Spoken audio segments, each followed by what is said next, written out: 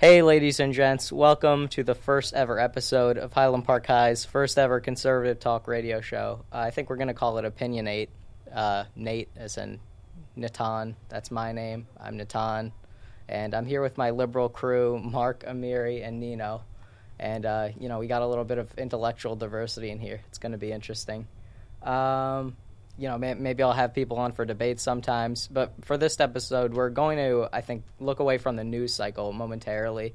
There's always something going on in the news, but we're kind of going to look at the dichotomy between conservatism and modern liberalism, which, I like to call statism, the worship of the state. But we're going to get into that. So first, I think it's a little difficult to define what conservatism is because, contrary to popular belief, it's not really an ideology. It's really a way of life. So, I think I'm going to quote one of my favorite talk radio hosts, the legendary constitutional scholar Mark Levin. So I have here his book, Liberty and Tyranny. So in the first chapter, he writes about the Declaration of Independence and how it represents the position of the founders and kind of how the founders' beliefs kind of overlap with modern conservative beliefs. So he writes, conservatism is a way of understanding life, society, and governance. So the founders were heavily influenced by certain philosophers, among them Adam Smith, spontaneous order, Charles Montesquieu, the separation of powers, and especially John Locke, who stressed the importance of natural rights. So they were also influenced by their faiths, personal experiences, and knowledge of history, including the rise and fall of the Roman Empire. So Edmund Burke, who is both a British statesman and thinker, is often said to be the father of modern conservatism. He was an early defender of the American Revolution and advocate of representative government. He wrote of the interconnection of liberty, free markets, religion, tradition, and authority. The conservative, like the founders, is informed by all these great thinkers and more. The Declaration of Independence represents the most prominent official consensus position of the founders' rationale for declaring independence from England. It states, in part, when in the course of human events it becomes necessary for one people to dissolve the political bands which have connected them with another and to assume among the powers of the earth the separate and equal station to which the laws of nature and of nature's God entitle them, a decent respect to the opinions of mankind, requires that they should declare the causes which impel them to the separation. We hold these truths to be self-evident, that all men are created equal, that they are endowed by their Creator with certain unalienable rights, that among these are life, liberty, and the pursuit of happiness. The founders believed, and the conservative agrees, in the dignity of the individual, that we as human beings have a right to live freely, and pursue that which motivates us, not because man or some government says so, but because these are God-given natural rights.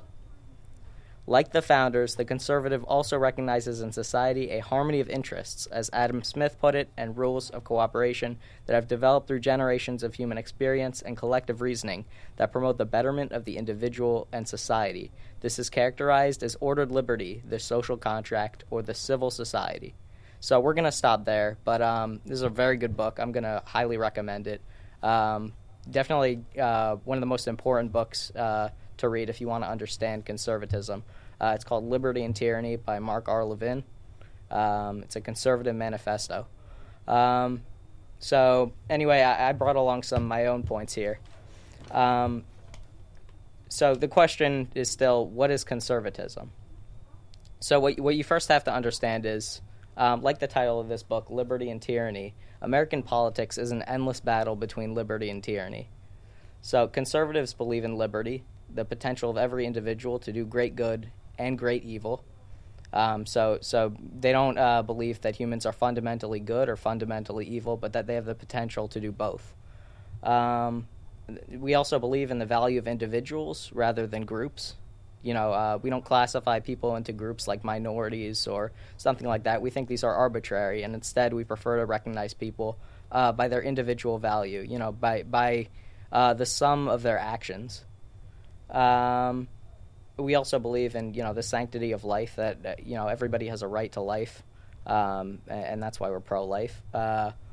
And, like I read before, we believe rights come from God, or if you're an atheist, they don't come from government.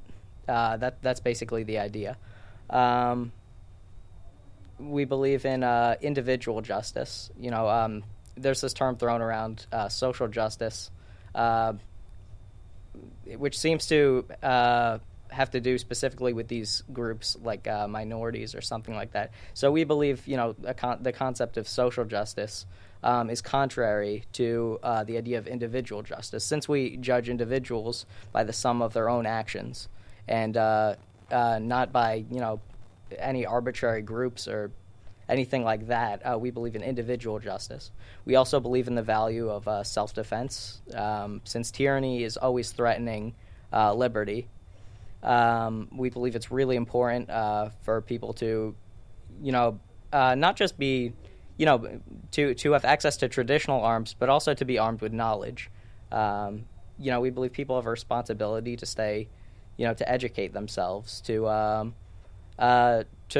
read up on politics, I guess. So yeah, there's more than one way to defend yourself, but ultimately we believe in the value of self-defense. There's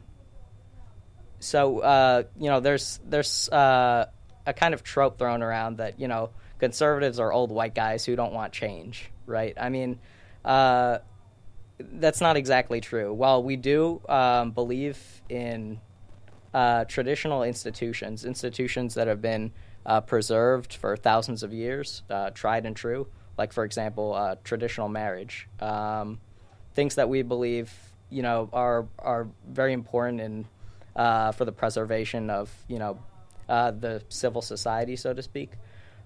We do believe in progress, but we believe in what's called prudent change.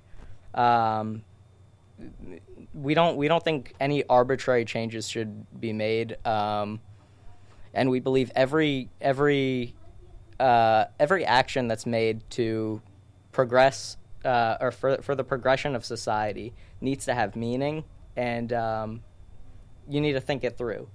I'm trying to think of an example. So, for example, we don't want to reform the economy because we believe capitalism has been proven effective over not thousands of years, but over the last 100 years, society has progressed, to incredible heights solely because of capitalism, really. So we don't believe in socialism or anything like that. We like the way our economy works. But yeah, again, so we believe society should be changed based on human experience, customs, traditions, and we believe paying attention to history is incredibly important. Especially because any misstep could really open the pathway to tyranny. You see, like, I'm trying to think of a historical example. I think the French Revolution is a good one. In the French Revolution, the populace was so quick to overthrow the monarchy that, they made way for, something even worse, really, which is mob rule. And, in a modern context, I guess you could use the Arab Spring as an example. Countries like Libya, when they overthrew Mubarak, you had the Muslim Brotherhood come in. And, so we believe in prudent change. And also, since we believe rights come from God, not government, we believe no human being is fundamentally better than another human being, that everyone has value, and that ultimately their value is the equivalent of the sum total of their actions. So if they do evil things, then they're evil, and if they do good things, then I guess they're good. But we pay attention more to their actions than more to the individual actions than to their personal value. We also believe in actively fighting evil. Since we're in a constant battle with tyranny, we kind of we naturally take a sort of interventionist foreign policy approach. Although, again, we don't believe in instantaneous change in all cases. We believe in prudent change. So a lot of conservatives opposed overthrowing Mubarak because he was a pro-American dictator, a dictator nonetheless. But that's where things get a little more controversial. So we also believe that self-motivation is human nature. We believe in the inevitability of human nature. So like I said before, humans can, do good things and bad things, and they're not really predisposed to either when they're born. So, and we do believe humans are self-motivated, but we believe that self-motivation can be turned into something productive. Like, that's why we believe in capitalism. That's why we believe in capitalism.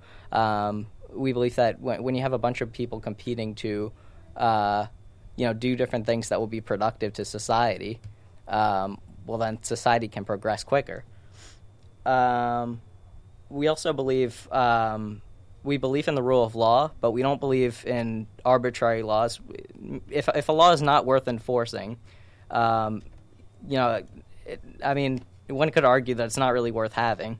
I guess it depends in different cases because the law really affects the attitude of the populace. But generally, we believe that arbitrary laws simply put restrictions on the way people live, and we believe people should choose to live the way they want to, so long as it doesn't hurt others.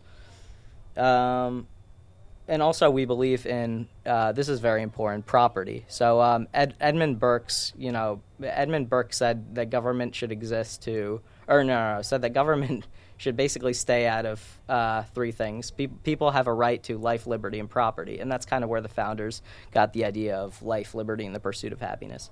So yeah, we believe that property is endlessly important. That's why we strongly oppose communism and socialism. We don't believe people should be forced to share resources or property, because property is a sacred symbol of one's success. So it's off limits to society and government. It's property is yours and yours alone.